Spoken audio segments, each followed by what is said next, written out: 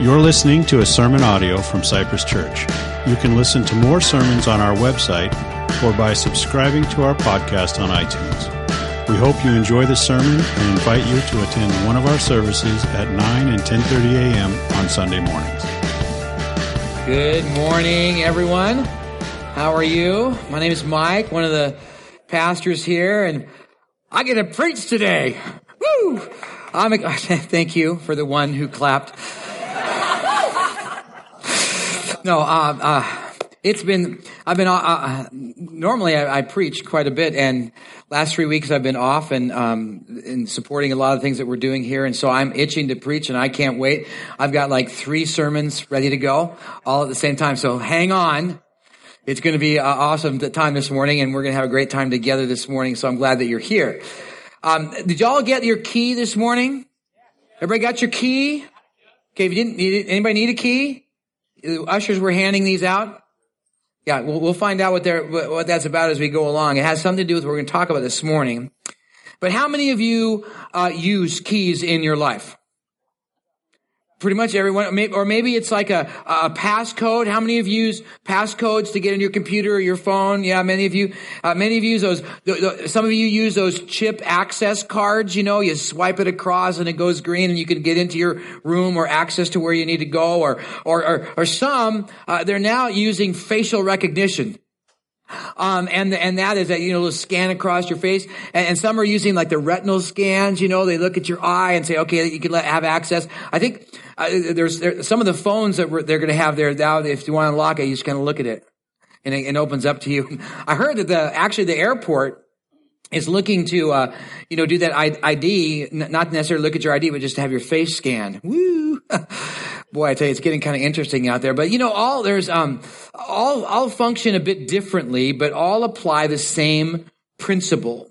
Unless there is alignment, there's no access.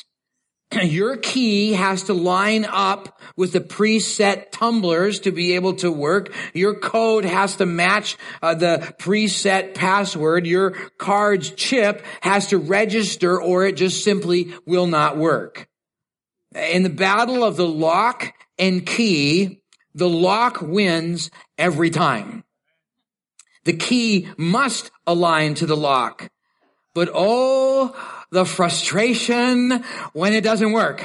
I was coming to my house. I needed to drop some stuff off before I went to a meeting, and I put my key in the lock on my front door, and it wouldn't turn, and I was frustrated. What's wrong with this lock, right? Until I looked down at the key and went, oh, that's to open my office door. Okay, let me try the right key that actually aligns and opens it. Or the other time I was at the grocery store and I was buying some things, and I kept swiping and kept swiping and kept swiping, do the thing on the, swipe it again, rub it, swipe it again, and finally the cash register person, checker she's waiting patiently for me and says, you might want to try a different card rather than your Disney pass. I even tried to use the chip. So I got out the right card that aligned with my codes to be able to work. Or you've had that frustration where you've punched in your passcode or a password, and it's right and it's not working. Because, nowadays it has to have like capitals and numbers and symbols and, spaces and colors and stuff. It's got to be all in there. And it just won't work. And now it's, it's got to be longer, and you have to change it every so often. But, we get frustrated. Shouldn't it work anyway? I want to get in. I want to use my bank. I want access to my computer. Shouldn't it just align to me? Now, that sounds silly, and yet our human nature pushes us to want our environment, our world, to revolve or align to us.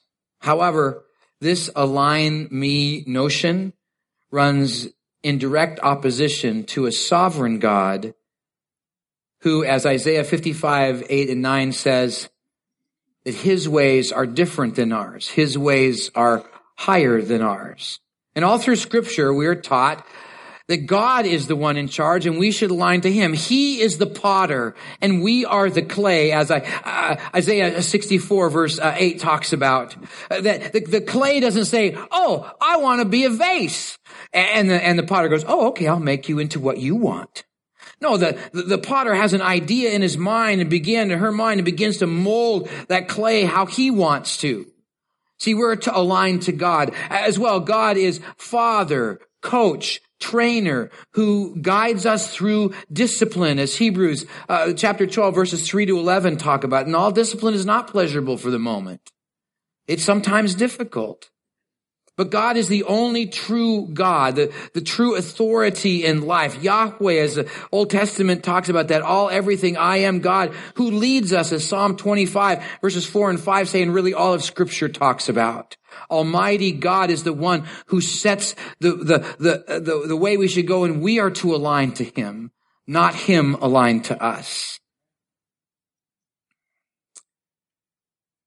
When we align to him, it's a life that seeks to relate to each other in kindness and humility, to be generous, to be others focused. This life aligned to God is to know God more and to seek to do our best and to continue to align our hearts to his. It's our choice to align our hearts to God's.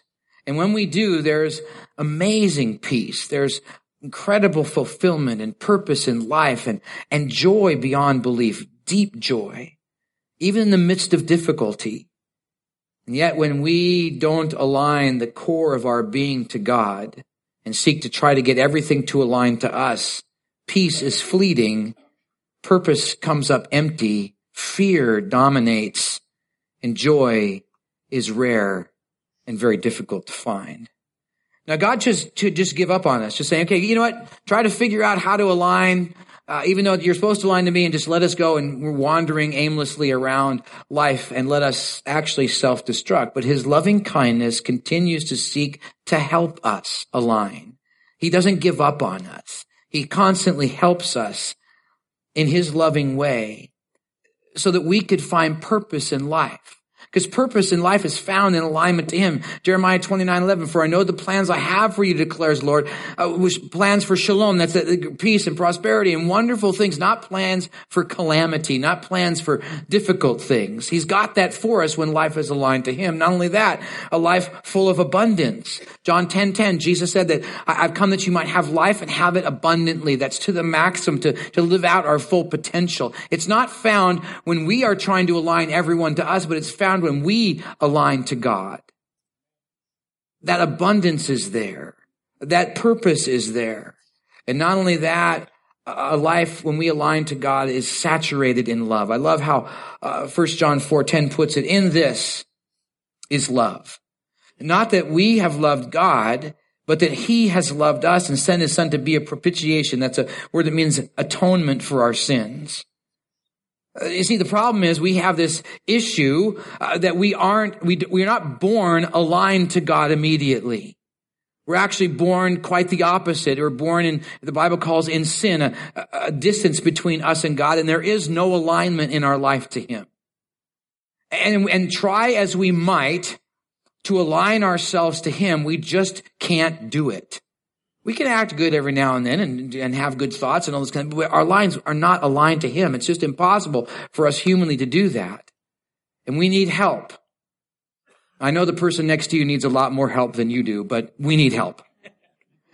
And that's why God sent us a Savior to save us from this unaligned condition. And he's handed us the key, which is belief in him. When we believe in him, understanding that we're sinful, need a Savior, and it's Jesus, life aligns and opens up to us an amazing life of alignment with God, and it's beautiful, and it's wonderful. And it's available if we choose to yield our will and surrender to his. It can't be the other way around, because then we're actually seeking to be God, which actually is humanity's problem, an issue from the beginning. So the question comes, how do we get and stay aligned to God? Well, in a very interesting book of the Bible, actually kind of a crazy story of one person who was not only trying to run from God, but actually wanted God to align to what his thinking was. It's a very interesting book. It's a very small book in the Bible. It's the book of Jonah, and it's about the person named Jonah, a prophet of God. And it has 4 chapters, 4 amazing chapters, giving us 4 views of God and choices to make to align our hearts to his. And it starts in chapter 1 with grasping God's mercy, his gracious character of kindness, even when we're in rebellion, even when we're trying to get everything to align to us, and even God to align to us. Well, as we look at this chapter this morning, we'll look at 4 amazing truths of God and 4 choices to respond, challenging us that, and here's a key phrase I'd like you to remember, our trusted response to God's character aligns our hearts to his. So before we jump into this, if you wouldn't mind setting your Bibles aside, why don't you stand up and let's ask God to teach us, because I believe he really has something for us, each one of us today, and not just a key, but that has something to do with it. Father God, thank you for the truth of your word. And Lord, this funny story of a supposed prophet of God that actually didn't do so good. Lord, help us to learn from his bad example and maybe even challenge us this morning and some things that we're dealing with. And Lord, help us to more align to you. So we pray this and ask this in Jesus' name. Amen. You can have a seat, and I encourage you to take out of your worship folder that Carrie was talking about this morning. There's a lot of things in there. I'll tell about the survey in a little bit, but take out the outline that's there. Inside there's, on the outline, there's some blanks to fill in. The answers will be up on the screen, and encourage you to jot down some notes, but also at the end of the service and in the lobby area, there are these study guides that we produce almost every Sunday. On one side is the answers to all of the fill in the blanks, plus all the extra verses, even the ones I've just mentioned in the introduction here, are written in there. The other side are a number of questions you can use for personal Bible study, but most all of our life groups use this as a study guide to walk through a Sunday. So I encourage you to pick one of those up there in the lobby area afterwards, and it'll help you with that. So take your Bibles and turn to Jonah. If you don't have a Bible, our wonderful ushers have a stack of Bibles. They're walking down the aisle. They'll just wave at them. They'll give you a loaner for this morning. Encourage you to open that up to the Bible book of Jonah. Jonah's found around the middle of your Bible. It's around Psalms, and then just keep going east. You'll find Jonah. It's in a section called the Minor Prophets, and we'll look at that this morning as we go through this. Jonah is a spokesman of God, a prophet, speaking prophetically. This is what the Lord says. Challenging people to align their hearts to God's. That was Jonah's job. Jonah was a prophet in the 8th century BC.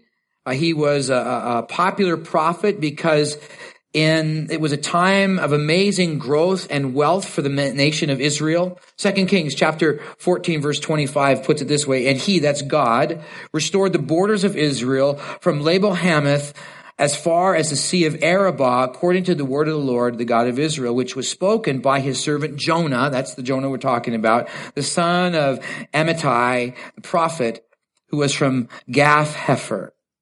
Jonah had proclaimed Israel would expand their borders, and God did.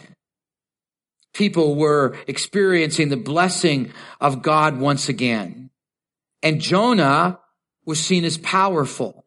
Jonah was seen, it was revered and honored. Hey, Jonah!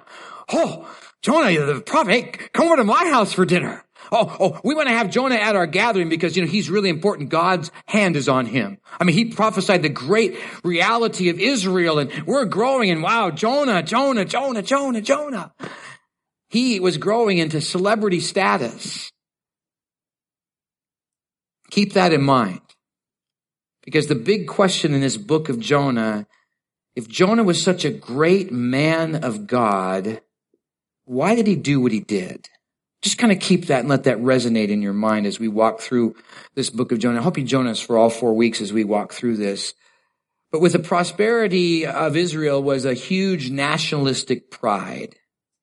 And yet, as is common, pride can turn into prejudice, seeing someone of a different nationality as less or not as valuable. Well, at this time in history, Assyria was beginning to grow strong.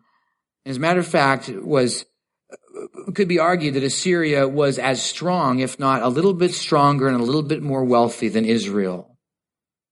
So a potential threat. The capital of Assyria was Nineveh. So you can feel the tension when we read the first couple of verses in the book of Jonah, if you haven't already, and see why Jonah might respond the way he did. The book is a popular man of God who acted quite the opposite, revealing a heart not so aligned to God's.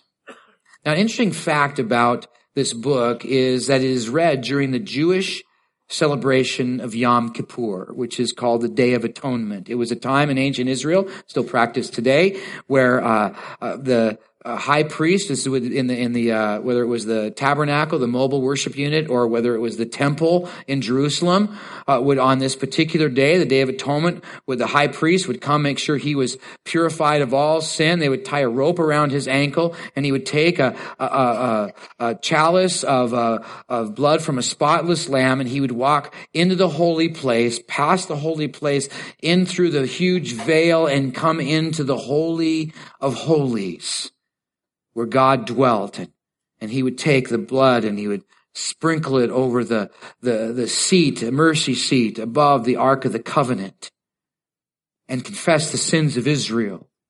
And they were atoned for that year. And so we're not sure.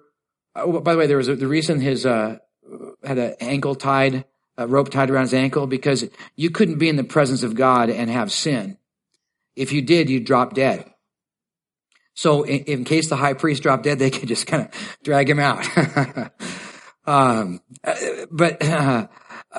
So I just always wondered what it would be like to be the high priest and look at that and going, man, I sure hope I confessed all my sin.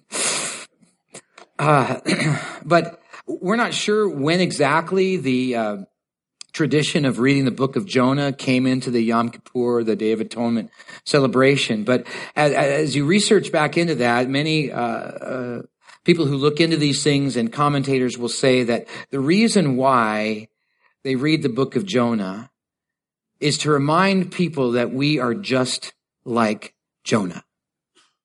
That and I know I can point the finger right at me, that I'm just like Jonah. Because I can run from God easily. And I want God to align to me. I don't want me to align to God. That's too hard. I want him to, come on, my prayers, my heartfelt passion. I want God to align to me. And I want the world to revolve around me. And we're just like Jonah. We're sinful and need atonement and need a savior. And not only that, we're not beyond the reach of our miraculous God. He wants us to align our hearts to his. And we can't run from him. Our trusted response to God's character aligns our hearts to his. Jesus also mentions the book of Jonah in Matthew chapter 16 verse 4 and Luke 11 verse 29. And we'll delve into why that for a little bit later and explain that, but Jesus affirms the book. So let's look into this first chapter as we examine God's mercy and 4 amazing truths of God and 4 choices to respond, challenging us that our trusted response to God's character aligns our hearts to his. First, let's look at God's miraculous call, and the question is, what is our choice? So hopefully you have your Bible open to Jonah chapter 1. And let's read this first few verses right here. It says, now the word of the Lord, and just so you know, the word Lord is capital L, capital O, capital R, capital D. That's an indicator that's speaking about Yahweh, the one true God, the God of all power, the loving kindness of God is all surrounded in that name of God. Yahweh is what we normally use when we speak of the Lord in capital L, capital O, capital R, capital D. Then the word of the Lord came to Jonah, the son of Amittai, saying, arise and go to Nineveh, the great city, and call out against it for their evil. for their evil has come before me. And Jonah got up and ran and went straight to Nineveh. It doesn't say that. It actually says the opposite. But Jonah rose to flee to Tarshish from the presence of Yahweh, which always cracks me up. Because here's Jonah. No, it's totally different. Woo. Here's Jonah, a man of God. He knows of God's character. He knows he can't run from God. Almighty, all-knowing, all-everything, personally present everywhere God. There is not a place you can go that God is not there. So he's going to try to run from God. Jonah rose and flee to Tarshish from the presence of God. He went down to Joppa and found a ship going to Tarshish, and he paid the fare and went down into it to go to Tarshish away from the presence of the Lord. Now you can see the slide up here. We're not sure exactly where Jonah was. He's probably somewhere in the vicinity of Israel, which is on your far right as you look at the slide up here. The letter A is Joppa. That's the place where he went down to. And then you see all the way over to the far left, Spain. We think Tarshish is somewhere around in there where the letter C is. Now, Nineveh is up where the letter B is. It's just a little bit north of that. God had told and spoke to Jonah and said, go north. Jonah goes south, away from the presence of God. Jonah knew this call was from God, but Jonah's heart was far from God's. Why? Maybe Jonah had got so into, hey, Jonah, come to my house. Hey, Jonah, I want you to sit in this very prominent seat. Hey, Jonah, you seem to be God's power seems to be on you. Will you come and just kind of be with me? Hey, Jonah, he got so used to being in that celebrity status that maybe it went into his head and right into his heart. And he thought, I'm Jonah. Kind of strutting down the sidewalk. I'm Jonah. And people are, wow, Jonah. And he got so into the fact that he was this man of God that he felt like he didn't need to listen to anybody, not even God. We're not sure, but it's evident that Jonah's heart was not aligned at all to God's. And so Jonah ran. But an amazing, miraculous truth of God is that he does call. And he calls each one of his followers. I love 1 Peter 2:9. We share it all the time to help us remember. God says that you are a chosen race, a royal priesthood, a holy nation, a people of his own possession, that you may proclaim the excellencies of him who called you out of darkness into his marvelous light. See, for those of you who have made a decision of faith, we have a calling. God has given us a calling. If you were here last week and you heard Pastor May, our pastor of our Khmer Cambodian branch, he talked about how Peter was given the keys to the kingdom. And we know that God has given us those same keys as well to unlock the truth of how amazing God is. Not only the joy of salvation for our own selves, but also for others. And he's given us a calling, a key to use. Not to have God aligned to us, but us to align to him. And to make the choice to listen and answer the call. For the truth is, God has miraculously called each one of us. He's given us an inkling, a thought. Maybe I should go over to that one neighbor or maybe that to show kindness to that needy person. I'm called to help, to give, to get involved. That's God's miraculous calling. It's that compulsion we feel to move. But it's also that sense of need to answer the call in obedience because God's word has given us his calling. One is to love our neighbors, Matthew 22, verse 39. In that very famous passage of Matthew 22, someone comes to Jesus and says, what's the most important things that I should do in life? Jesus said, there's two. Love the Lord your God with all your heart, mind, body, and soul. And the second is just like it, to love your neighbor as yourself.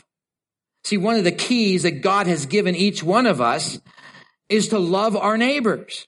Matter of fact, write a tic-tac-toe or a hashtag on your page there. Put you in the center and then put all of your neighbors around there. You should at least know their names.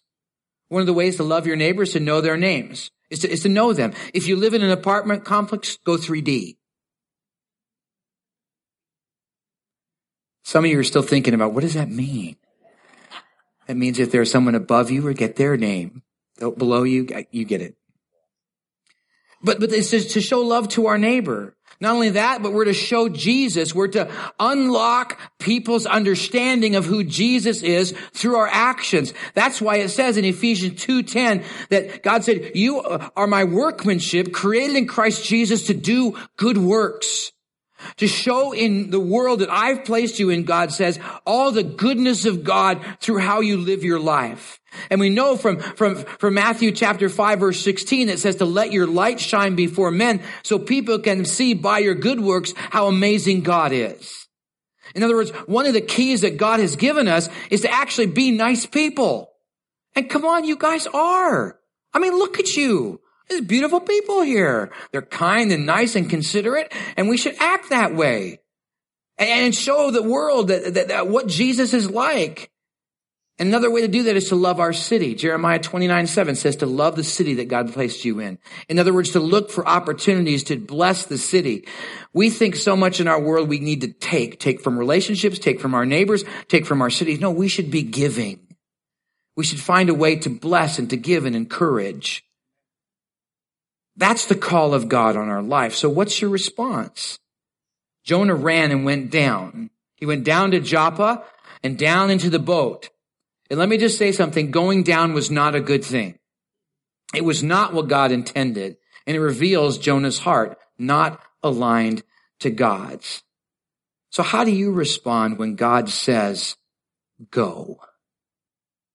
And even go to someplace uncomfortable like Nineveh. No, it's not easy to go and to meet your neighbors. No, it's not easy to do good sometimes. No, it's because we got issues going on in our own life and struggles and that. And now I'm supposed to do good to other people. I don't even feel good about myself. Yet God says, go. How will you respond? God has something amazing He wants to do in you and through us. It's those aha moments that He wants to change in our own life. And you may say, I'm just a person. What can I do? Well, I think of all the ways that God has used just a single person. A young doctor was struggling and felt that God wanted to use him to reach out to the people of China. And so he went. He went over there and used his medical knowledge to be able to help the people in China, but he began to realize that the systems and ways to help people, to tell them about God and Jesus was not working. And so he changed and he began to dress like the Chinese people there and began to reach out to them. And now there are millions of Chinese people who follow Jesus because that one guy listened to his call. That one guy is Hudson Taylor. And there is faith in China because of one man. You can say the same about William Carey in Africa. Matter of fact, he's called the father of modern missions because he thought differently about the key that God had given him and he wanted to use it. There's a young nurse who was about practicing her medical understanding and realized that there was a way that she could really communicate the true value of Christ in her nursing. And so she began a movement, and Florence Nightingale has revolutionized nursing as it is today because of one woman who made a difference. Many of you know of Mother Teresa. This one woman who in her faith was seeking to do her thing, and then she realized that there was some really poor people that were getting no attention. They weren't just poor, but they were the poorest of the poor. And so she just began to start reaching it, even against the church. They didn't want her to do that, but they couldn't resist her passion. They couldn't resist her care to show Jesus to people who people had forgotten. And Mother Teresa's influence has shaped our world. Just one person, an ordinary person. Now, you may not be a Mother Teresa or a Florence Nightingale or a William Carey or a Hudson Taylor. But God wants to use you in other people's lives if you will simply pick up your key and use it. And that may be simply walking across the street. Ordinary people answering God's miraculous call, aligning their hearts to His. It's a trust in God and a willingness to answer the call. For our trusted response to God's character aligns our hearts to His. The question is, will you? Will you use your key? Another amazing truth of God is a choice, and a choice is to intentionally, is that God intentionally disciplines, and therefore what is our reaction? Let's look at verses 4 and 5 here. Jonah is fleeing from the presence of the God, and verse 4 says, "But the Lord hurled a great wind upon the sea, and there was a mighty tempest on the sea, so that the ship threatened to break up, and the mariners, the sailors, were afraid, and each cried out to his own God, and they were hurling the cargo and the ships into the sea to lighten them. But Jonah had gone down into the inner part of the ships and had lain down and was fast asleep. And so the captain came to him and said, "Oh, what do you mean, you sleeper?" Now, when you read the word, "what do you mean, sleeper?" it's not just like, "Oh, you sleeper." Remember, this was a sailor. And there were certain reflections or inflections on this, and it wasn't just "you sleeper." It's like, "You lazy," and you can fill in the expletives. "Arise and call out to your God," this sailor says. "Perhaps the God will give a thought to us that we may not perish." Yes, God has the power to use power to get our attention, sometimes through a person, a Bible verse, a circumstance, and sometimes it's actually unpleasant. But all the time, God uses occurrences in our life, good, bad, easy, difficult, times of tribulation, times of triumphs, to teach and to challenge and to get our attention. And here is where the choice comes in. We can either go down like Jonah, down into the bottom of the ship and try to forget what's going on, the storm around us, or we can just stick our heads in the sand and just simply fall asleep and just ignore it. Or we can focus on how it's not fair, or that we don't deserve it, or we can just get angry. Or we can choose to humble ourselves and to learn, and choose to grow, and choose to be refined. Look at Proverbs 12:1. Matter of fact, let's read it out loud together. Proverbs 12:1. It says, "Whoever loves discipline loves knowledge, but he who hates reproof is what? Yeah. Those who hate reproof, who hate discipline, who hate training, who hate trials are, whoever ignores instructions," Proverbs 15:32, "whoever ignores instructions despises himself. But he who listens to reproof gains" what? You want to be smart? Then yield under discipline, under training, under instruction. The key here is to believe God cares, because He really does.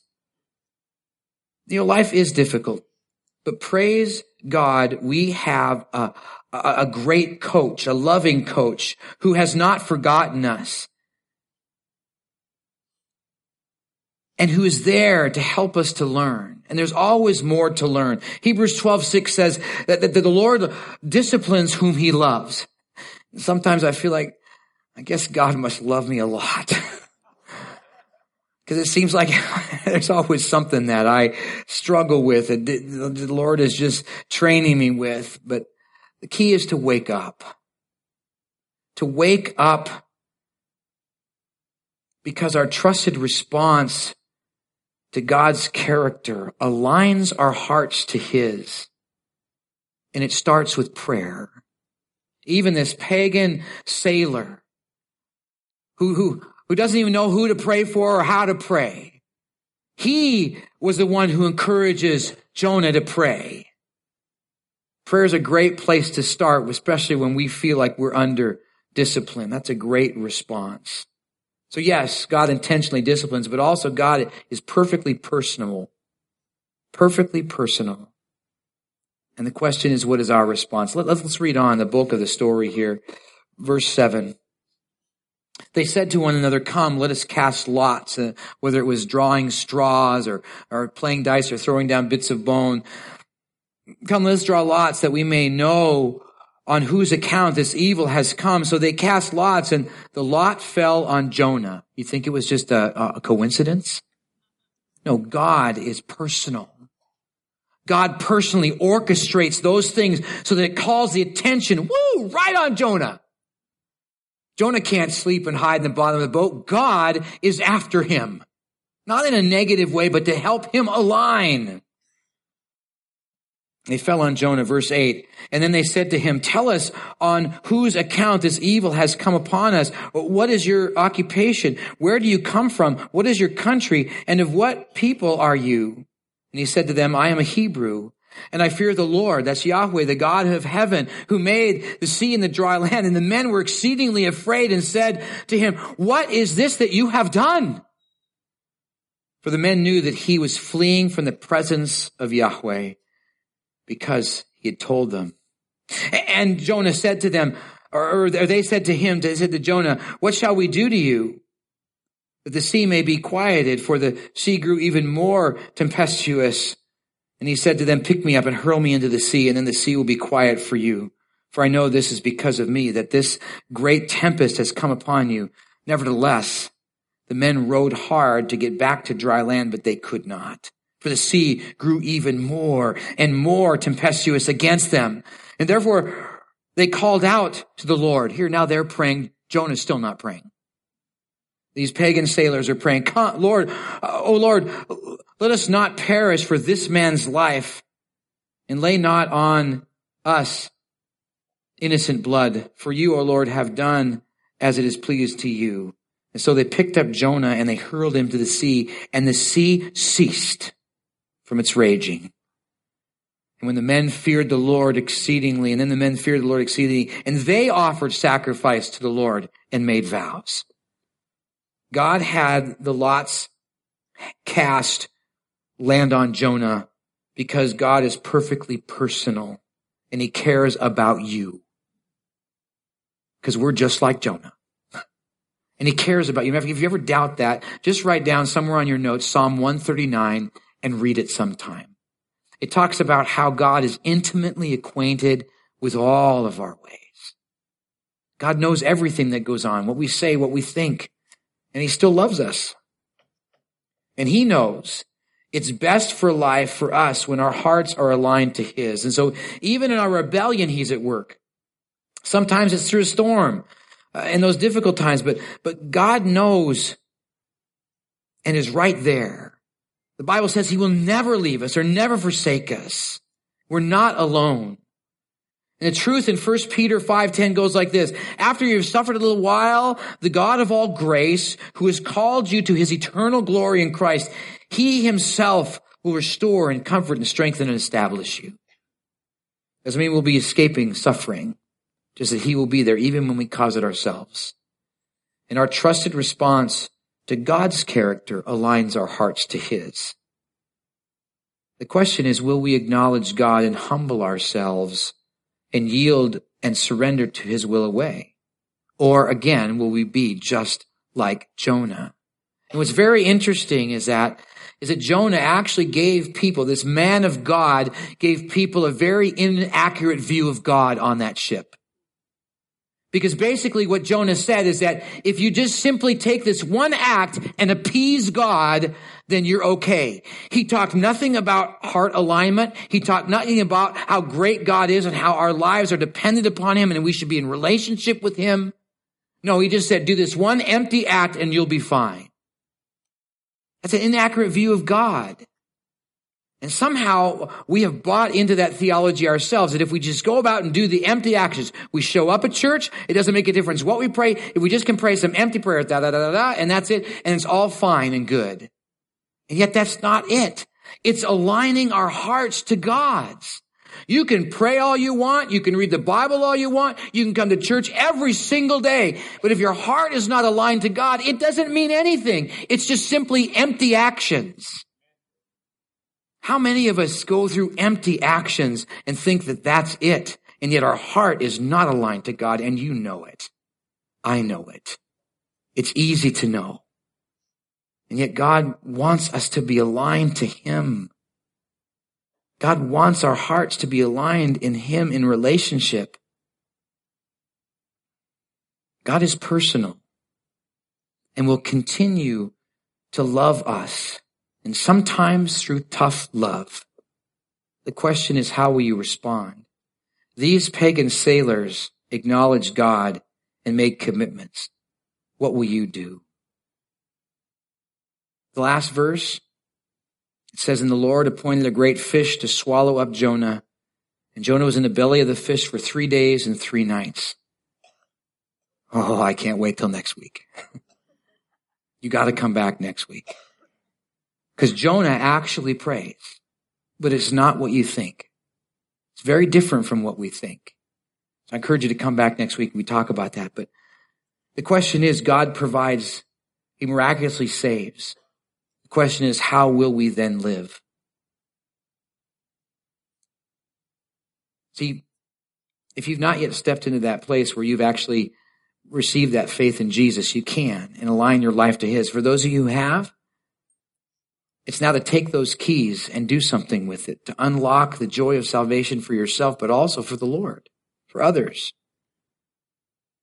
To experience peace, that fulfillment of purpose and more. It's a choice to align to God, not God aligned to us.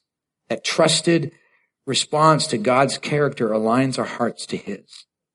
See, we use a lot of keys in our life. And each time the lock does not conform to the key aligns to the lock. How we align to God is found in our trusted response to God's character. God miraculously calls. Will we choose to answer or run? God intentionally disciplines. Will we choose to learn or keep going down? God is perfectly personal. Will we acknowledge God and personally commit to Him or continue to run? God miraculously saves. Will we, out of gratitude, live, learn, grow, follow, and share with others, or just do nothing? Go asleep in the bottom of the boat. See, we have a choice. My prayer is that your choice would be to align your life to God's. Let's pray. Father God, thank you for the reality of your word. Thank you for the joy it is to live for you and to know that just like Jonah, you never give up on us. Lord, you could have just let Jonah just run. And yet, you wanted him to align to you, and you did not stop. You allowed the storm to come. You made the storm to come. And now you got some fish swallowing it up, and well, we can't wait to see what's next. But God, help us to seek to understand your greatness and align our hearts to yours. Meet with us even in this moment of reflection, we pray in Jesus' name. Amen.